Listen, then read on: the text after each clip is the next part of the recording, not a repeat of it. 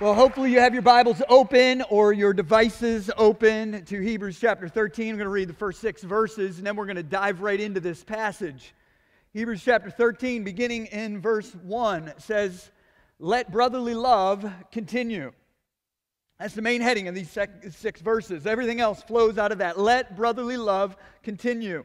Do not neglect to show hospitality to strangers, for thereby some have entertained angels unawares.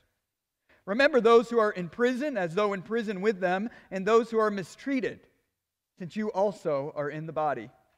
Let marriage be held in honor among all, and let the marriage bed be undefiled, for God will judge the sexually immoral and adulterous.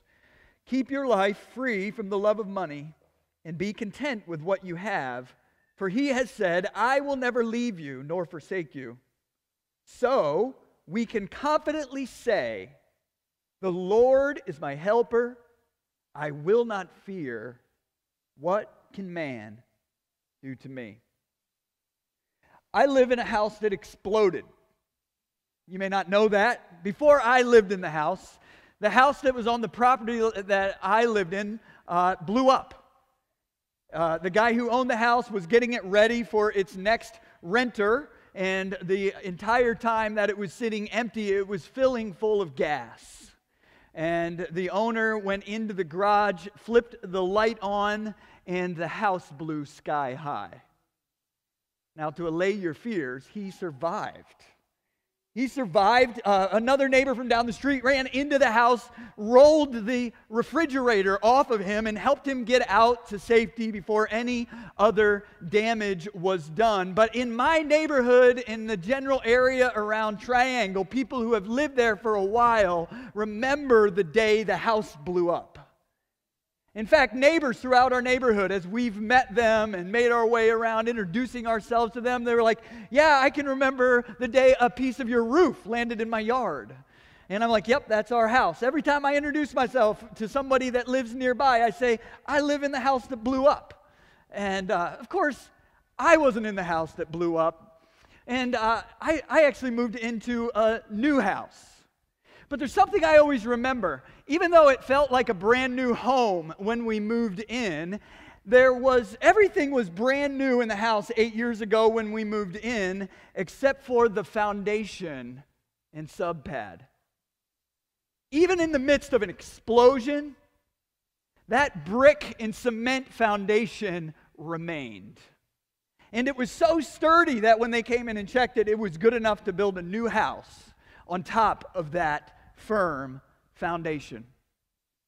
So I live in a new house, but part of it is left over when the shakedown happened from the explosion. Well, as chapter 12 of Hebrews closed, if you weren't with us during that time, we were reminded that God will ultimately shake the world in judgment, and that those things that have enduring value will remain. It's generally speaking a word picture when God will shake the world and cause what is truly valuable to remain. It says in verse 26 of chapter 12, if you glance back, "Yet once more I will shake not only the earth, but also the heavens." This phrase, verse 27, "yet once more," indicates the removal of the things that are shaken, that is, things that have been made, in order that the things that cannot be shaken may remain. I want you to circle that word, remain, or underline it, or take note of it, because in a second it's going to have important significance. In order to ensure that we are living for what matters, we are told to consider what will remain when God has ultimately judged our lives.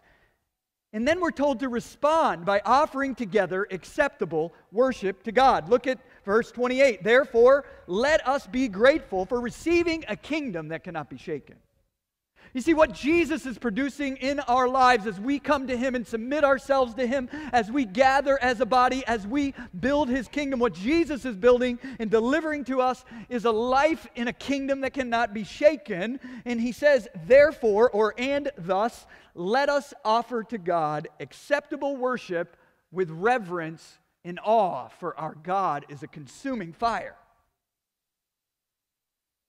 And then He says, let brotherly love continue. Now, I don't know about chapter 13, verse 1.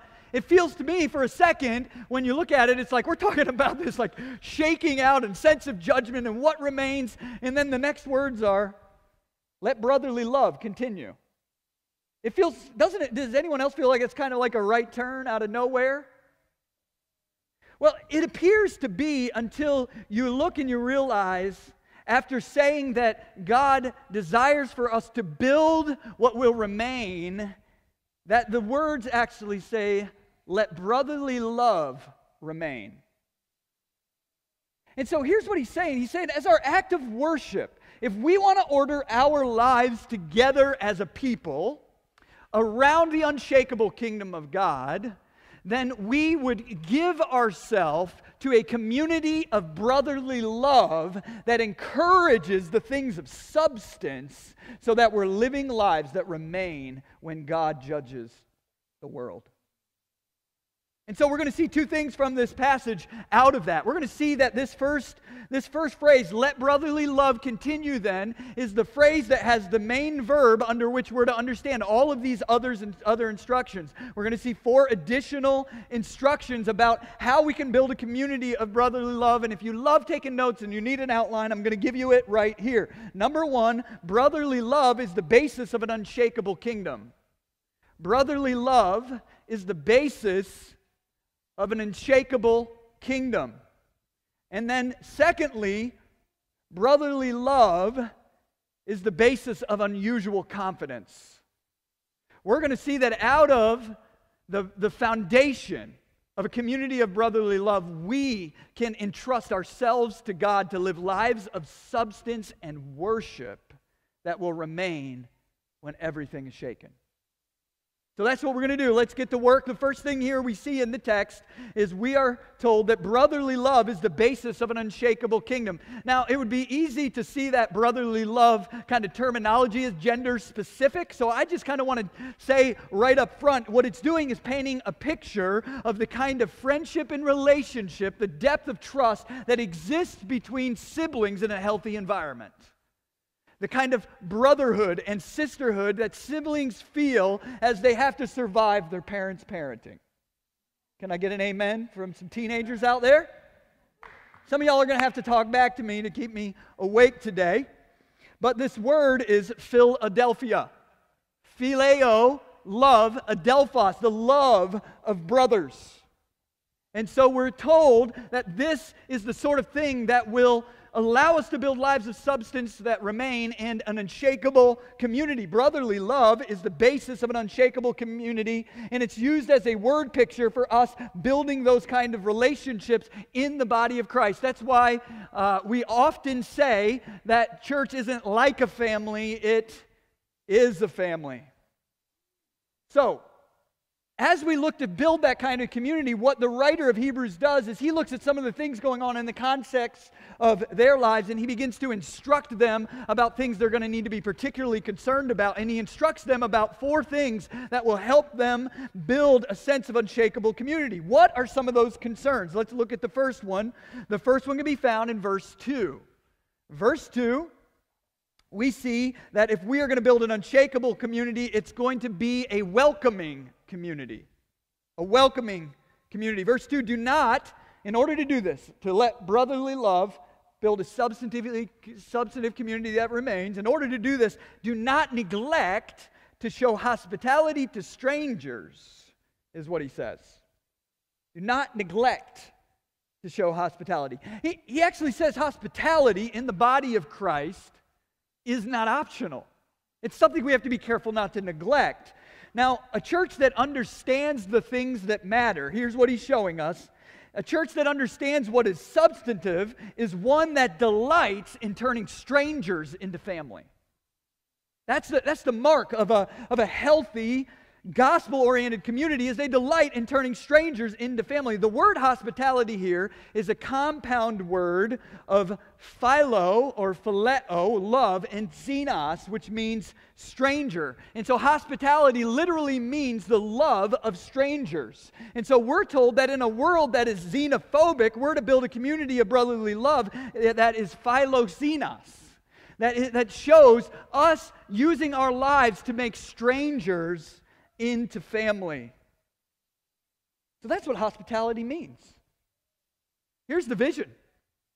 The vision is that we work together to build a community of familial love strong enough that those who are strangers and those who lack an experience of genuine love and belonging get to be wrapped up in our experience of familial love in the body of Christ. And when they experience it, they feel like they found a home.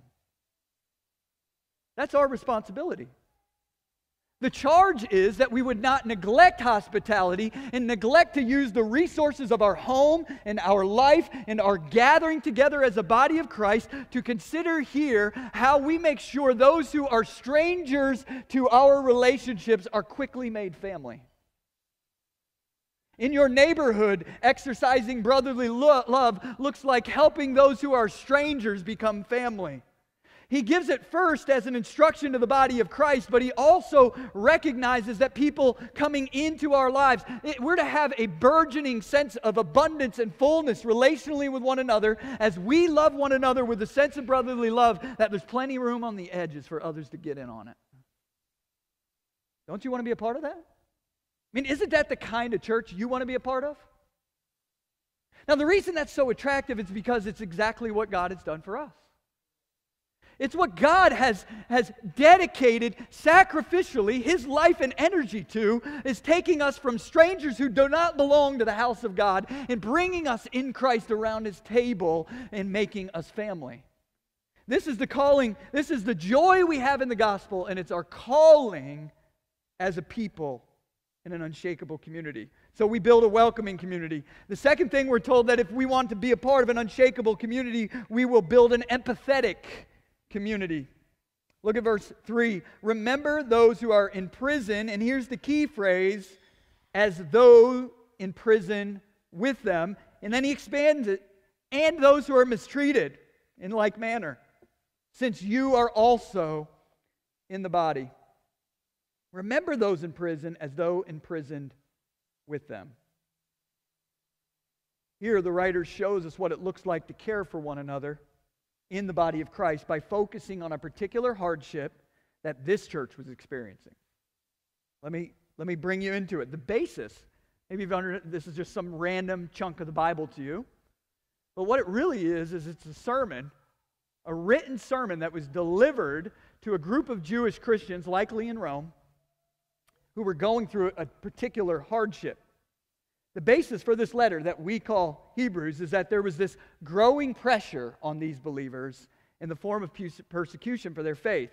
New Testament scholar William Lane makes the case that Hebrews was addressed to these Christians in Rome who were in the process of being blamed wrongly for Nero's great fire in the early 60s AD. And because of that, they had lost social standing, they were being imprisoned, their property, and we can read about it, Hebrews chapter 10. Their property is being plundered, and even some of them are being put to death. Identifying with people in that situation invited attention upon the person who was serving them and caring for them that could be avoided by distancing and forgetting about them. So here, he tells them under great risk, more risk than we would ever have to consider at this present historical moment in our lives. He says, remember those who are in prison, not just to think about them in your prayers, but as though you are imprisoned with them. One of the most powerful testimonies of the early church is that they took care of their brothers and sisters when they were put in those situations at risk of their own life and knowing that they would be identified and endangered because of it. In fact, to this group of people, there had been a persecution in the mid-40s AD where they had shown a powerful example of this kind of brotherly love, of remembering those who were imprisoned as though imprisoned with them, that he's now reminding them of what it was like and saying, don't forget to do that. So the writer is urging them not to abandon one another in their deepest time of need as they're experiencing real injustice.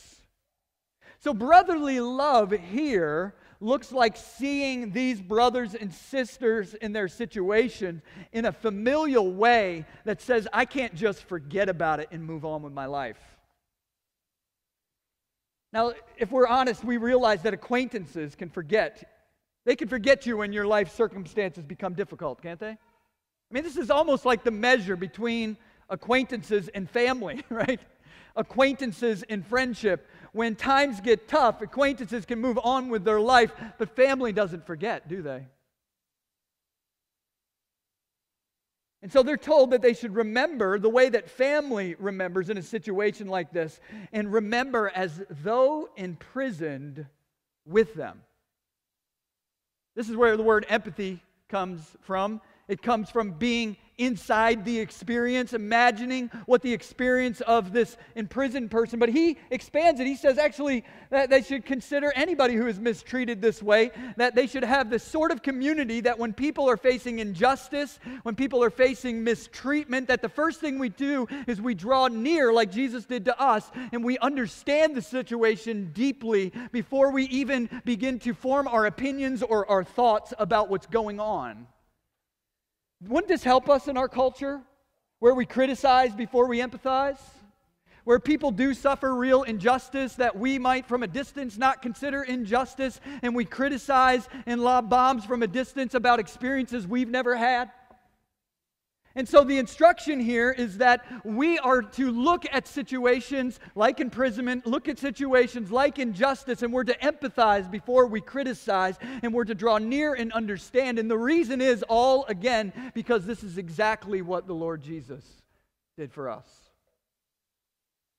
I mean, don't you marvel at the fact that even when we deserved what we got because of our sin, that Jesus drew near to us? That in a time where we could have been under the justice of God, he says he identified with us so deeply that he could understand the strength of our temptation and care for us and minister to us as one who really knows what it's like. And so we're told here in situations of imprisonment and mistreatment, injustice, and I would say even deep trials, that what we need as a community is to be kind of people who draw near and listen and understand before we speak. It would be a powerful community when it comes to this. Here's one additional piece of good advice, he says. And don't forget that you have a body that can be mistreated just like everyone else. Did you notice the phrase here? How do we get inside this experience? Well, he says, we do so as those who are mistreated, since you also are in the body. Now, if you look at the way that's phrased there, you can say, oh, because you belong to the body of Christ together. That's one motivation, but that's not what he has in view here. Actually, what he's saying is because you have bodies like them, and those bodies are vulnerable to the same kind of mistreatment that other people can, and someday that mistreatment might come for you, and you might be the one who's hoping nobody forgets. That's how we face injustice, mistreatment as a people in individual situations, and it's also how we carry ourselves in our posture in a world that is full of injustice, nationally, globally, and personally. And it's also how we lovingly care for one another when we go through deep trials. Have you ever seen someone going through a deep trial and they're really struggling with their faith? And some people are tempted to just be like, what's wrong with them? Why don't they just strengthen up and hang on until you're the one in their shoes? And what you need is some real deep empathy and understanding, and to feel like somebody's there with you.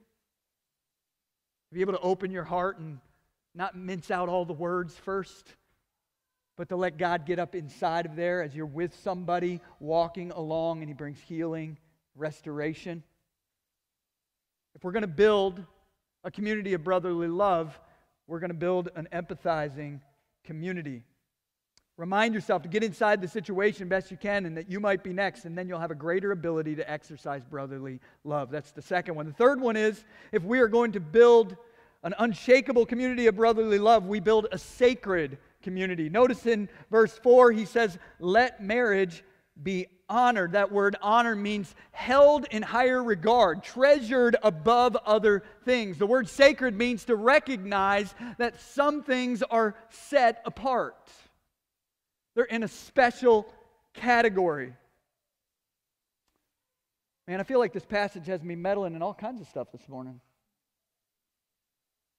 We get some real clear instruction about brotherly love and marriage here in this passage. So I just want to be clear as I can. Let's be clear. There's nothing surprising or unclear about the Bible's instruction concerning physical intimacy. I'm going to use that term here because we still have a lot of little listening ears present. But listen, in a church that wants people to walk in communion with God, we must urge one another to honor marriage. Marriage is a sacred gift from God. It's a sacred gift, which means that it's set apart purposefully by God, defined by God, limited by God, and given for our benefit under His guidance. That comes with everything that we think about it. Marriage is this sacred gift. It's part of His provision for us, and it's a divine institution that God Himself has ordered and limited. That's why the writer here is concerned with the people of the church not disregarding God's instructions and limits concerning physical intimacy as it relates to marriage. I want you to notice that his reasoning here is in the context of brotherly love, of how we love one another in the body and how we love one another in marriage and how we love those around us. And since we're speaking in the context of brotherly love, it helps us understand that when there's a failure to distinguish marriage and things that belong to it in the church, it's a failure to concern ourselves with one another's spiritual well-being. It's also a failure to trust God's limitations and order for physical intimacy in marriage, that they are for our protection and for our provision. You see, it's really important that we're clear about this in the context of the body of Christ, that we don't just join the cultural move that says whatever you feel like doing and whatever your inner impulse is, you should go ahead and do that. Here we see that marriage is sacred. He says, let it be honored. How do we honor it? We honor it by recognizing that it's a creation ordinance given by God that has been defined and given limits, and it only benefits us to the degree that we honor God's design and purpose for it in regards to physical intimacy. How do we do that? Well, before marriage, we protect one another. We show brotherhood, brotherly love to one another. We protect one another from sin and its effects by allowing the power of physical intimacy to be reserved for the lifelong commitment of marriage. Then in marriage, we protect one another from sin and its effects on our relationships, its effects on our souls, by providing a secure and exclusive place that is an expression of genuine love and self-giving. That's the purpose. That's why this instruction gives limit and order. And so he joins to this instruction here that we have, he joins to it the warning that God judges the immoral and adulterer in this regard, and it's a reminder that the sin mentioned here is sin that genuine Christians should repent of. There's an assumption here in the passage, in his instruction, that there are people struggling to obey these words. There are people that have failed in this regard in the past, and that his call to them is to hear the good news of the gospel, that we can turn from our sin and entrust ourselves to Christ and be forgiven. But he's reminding us here that should we decide that we don't care about that it's reason to call the real sense of communion that we have with God into question.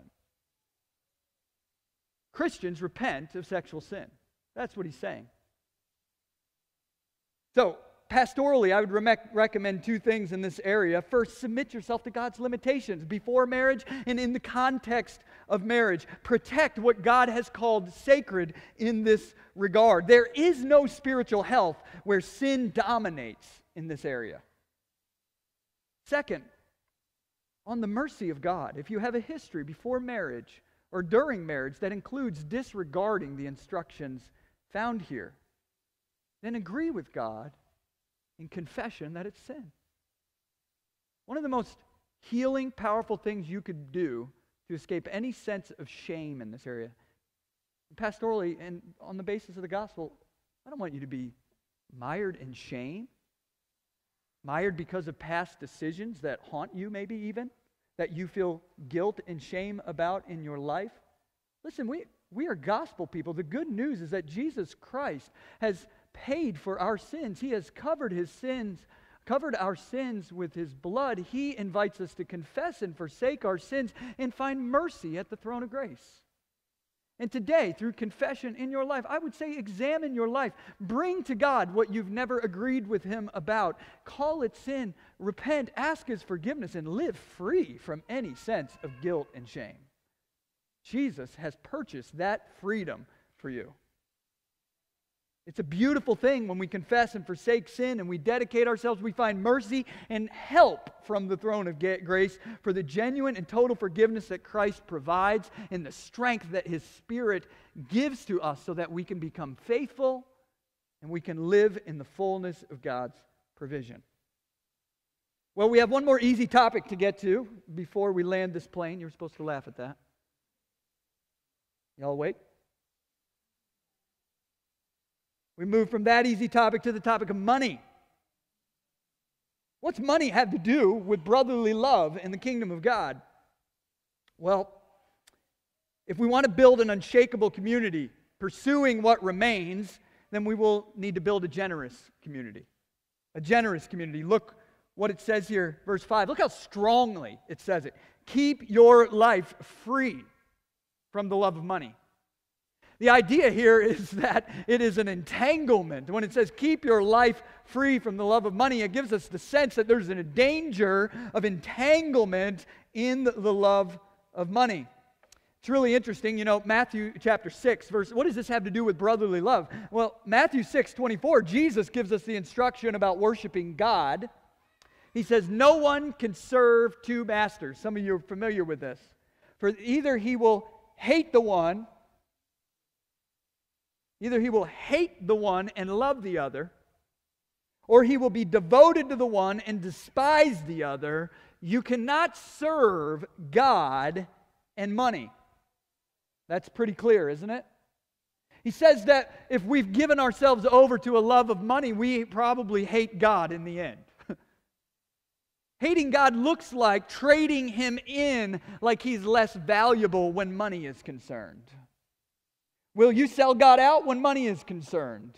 That's the question, and it's an act of worship to keep our lives free from the love of money. But here, the author of Hebrews does something really interesting. When Jesus says you can't serve God and money, you can't love God and money, the author of Hebrews says not only can you not love money and love God, it's impossible to love money and really love one another. The sword of shared life. When we are wrapped up in a love of money, we will not find our way into genuinely loving one another with brotherly love, because we have a responsibility to open up the storehouses of our resources and together help one another thrive, to live generously with one another, to open up the storehouses of our resources and ask God, what do you want me to do with my life, with my resources, with what you've blessed me with, for the sake of your unshakable kingdom? I want to take the things that can be shaken out like money, and I want to reinvest them in the things that can remain when the day is done and the Lord has judged the living and the dead. Some of y'all are invested in a bubble that's going to burst. Some of y'all have put your security and your hope, your confidence in money. You've used it to purchase security, and there's a day when the pin's going to hit that, and it's not going to be worth anything. You know, we live in probably, statistically, the wealthiest part of the country. Several of the most wealthy counties in the country are right here in the D.C. metro area. Prince William is most often in the top 10 of median income of counties in the United States. We live at one of the most wealthy times in history. Us, in this area. And yet, I would say so often we are deeply concerned about money. So concerned about money that we give inordinate amounts of our time making sure that we can increase our ability to purchase security. You see, what happens is we give a testimony that way. We give a testimony that doesn't say that the Lord is my helper, but that if we are tied to a love of money and we make most of our decisions in life about purchasing financial security, what ends up happening is we fail to make the kind of decisions that builds real community. Now, there's nothing wrong with wealth. God gives wealth with wisdom, even, we see in Proverbs. There's nothing wrong with it, but the question is, do we love it? Are we putting our hope in it for security? And that can be tested by determining whether we're able to live with contentment when we don't have as much as we hoped. Pastorally, I often interact with people in this wealthiest place, in this wealthiest time, who are full of insecurity about the future. If we're going to build a generous community, we're going to have to be people who don't love money, but we love the unshakable kingdom of God. What could God do through open-handed resources in our community and around the world for the sake of the gospel? As we learn to be content, taking what God has provided to care for the needs of our life, and then we learn to be generous in terms of the kingdom of God, generous towards one another, generous towards our community. Wouldn't you want to be a part of a church that is radically generous? I'm proud of the fact that our church gives 25% of its budget to church planting and missions. It's one of the things, but imagine if that could be 33% or 40%, and the things that we needed as a church were taken care of. Imagine if we began looking at our budgets and asking first, God, what have you entrusted me with that I can be generous with the people in my neighborhood? How can I care for my brothers and sisters in Christ here? I would urge you to do two things that the author indicates here. Learn to be content with what you have. Make some decisions in your life not to meet needs that you can meet. And then take the money you would have done, not to meet desires in your life, impulses in your life that you could meet and use for your money and you have every right to go do. And then take that money and you do something generous and relational with it. Take those funds and use it to build a sense of community with other people, powerful experiences, enjoyable meals, and be the people in your neighborhood who are regularly giving their life away, and others know that they can depend on them in time of need, and strategize with your resources. I would urge you to practice the regular exercise of saying no to this impulse and transferring those funds to acts of generosity in the name of Christ. Living generously is an act of faith not built on concerns about scarcity, but built on our confidence about what we already have. He says, look what we have. He says, be content with what you have for. What is that? For God has said, I will never leave you or forsake you. Our wealth and security is built on the confidence that God is near and present with us in Christ Jesus. He promises to never leave us and forsake us. And as we give our lives away, He walks with us as we honor Christ who poured out everything for us. If we are going to be an unshakable community, we will have to build a generous community. As we close, we see in this last idea, in this last verse, verse 6, the result of living like this. The result of a community of brotherly love is that brotherly love is the backdrop for unusual confidence in God. You see, when we have this sort of generous community, when we protect one another in brotherly love, when we're hospitable, when we empathize with people's suffering, then together we can accomplish the unthinkable. Your life individually, God can use in unthinkable ways because of the body of Christ that gives you strength.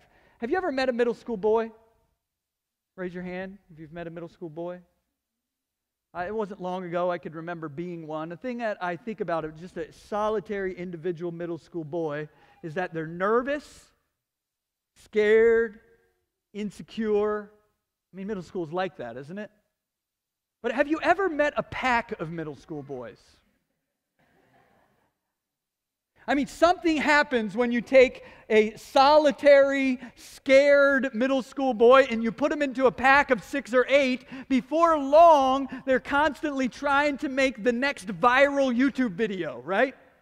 They will do things that would cause their harm, that look really ridiculous and stupid, that take all kinds of weird courage because they're hyped up on this sense of community that they've all of a sudden gained as you throw them into a big pile. A singular middle school boy is a scared mess. A pile of them is a force to be reckoned with. In reality, in a much more mature and healthy way, that's what God calls the church to be like. Most of what God would have you do with your life, if you were left to be a solitary individual person, you'd be too scared to pursue it.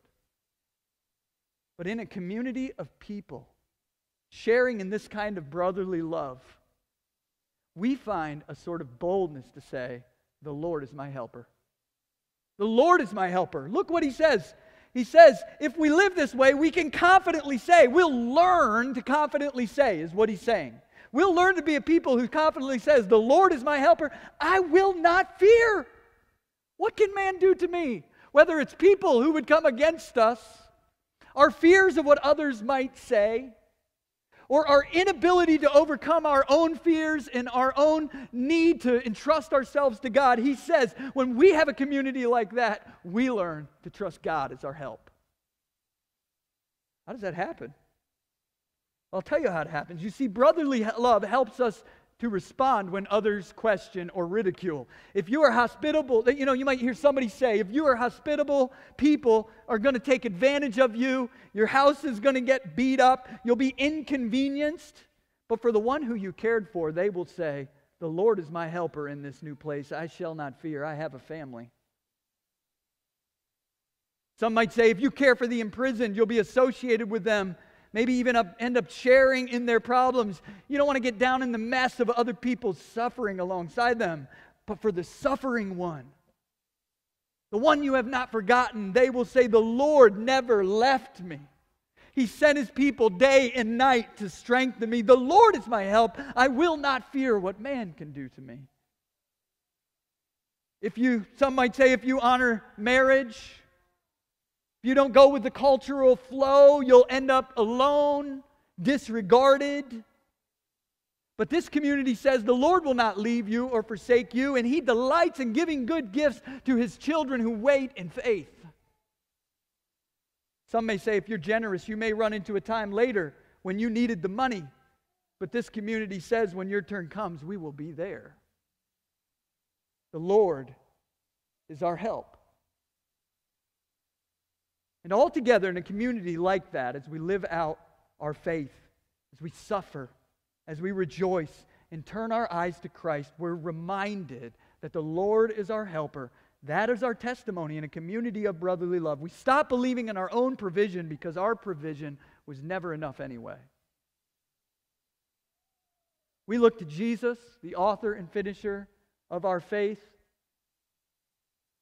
who when we were imprisoned by our sin, showed up no matter what would be said about him and drew near to us. He drew so near to us that we're told that he was able to become our sin bearer. And because of that, on the cross, he was counted as one who was cast off and cast aside and mocked. And even by his own Father, the wrath of God against our sin was laid on him. But when he was laid in the grave, he was not forgotten. The Lord raised him up on the third day. And now we have a risen Savior who we say of, that Lord has been my helper. I would not be forgiven today if he had not been my helper. I would not be free today if he had not been my helper. No matter what I face, he will never leave me nor forsake me. If he didn't then, he won't now. The Lord is my helper. What shall I fear? And my desire is that we would be a faith-filled community with that kind of confidence that the Lord is our help. I'm going to ask you to bow your heads as we consider preparing for the Lord's Supper. As our heads are bowed and we begin to prepare, I just want to encourage you just to respond to the Lord. Take a few moments before we sing. just there in the quietness of this moment, maybe there's something the Lord has spoken through this that you need to just lift up to Him. You need to respond. Maybe an area of sin that you've not confessed to Him and confidently felt the sense of His forgiveness. You know, the Lord today wants you to be free from guilt and shame. He invites you to confess your sin, forsake it, to find strength, encouragement.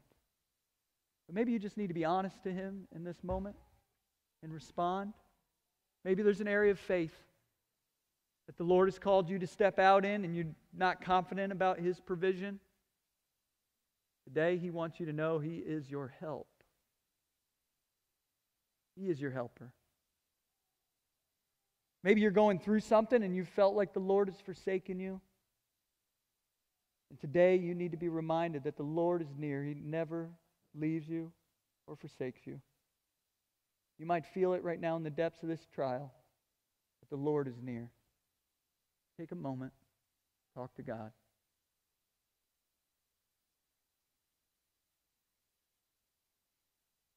Father, we thank You for Your love for us. We thank You that we can have confidence of Your care and provision. We thank You that even these strong words, Lord, are given with an abundance of grace and love for our good. Lord, we pray that You give us hearts to receive them, to walk in them. Lord, we pray that You would fashion here at Pillar Church this kind of community. God, I pray for the person right now who feels distant and forsaken by You. Lord, that You would draw near to them, and even through Your body, You would bring people around them in their life that they might experience Your help. Lord, would You draw near to them today? Lord, I pray for the person who's carried shame and guilt over a past sin, that as they confess to You even now, Lord, that You would bring cleansing and healing, freedom and forgiveness. God, as we remember the broken body of Your Son and His shed blood, would You give us confidence that You are our help? In Jesus' name, amen. In a moment, we're going to receive the Lord's Supper as a remembrance of why we can trust the Lord as our help. The broken body and the shed blood of Christ remind us that He would go to any length to draw near to us and to help us. And if you have trusted Jesus Christ as your Savior, we invite you to join with us in that proclamation and testimony. We have elements at the back. If you didn't get them on the way in, certainly take a moment during this song to go back and get those. If you've never put your faith and trust in Christ, more important than receiving those, we would ask you to just let those pass, and that we could talk to you at some point and help you know how you can begin a relationship with God. But right now, as we sing and as we respond, let's prepare for the Lord's Supper.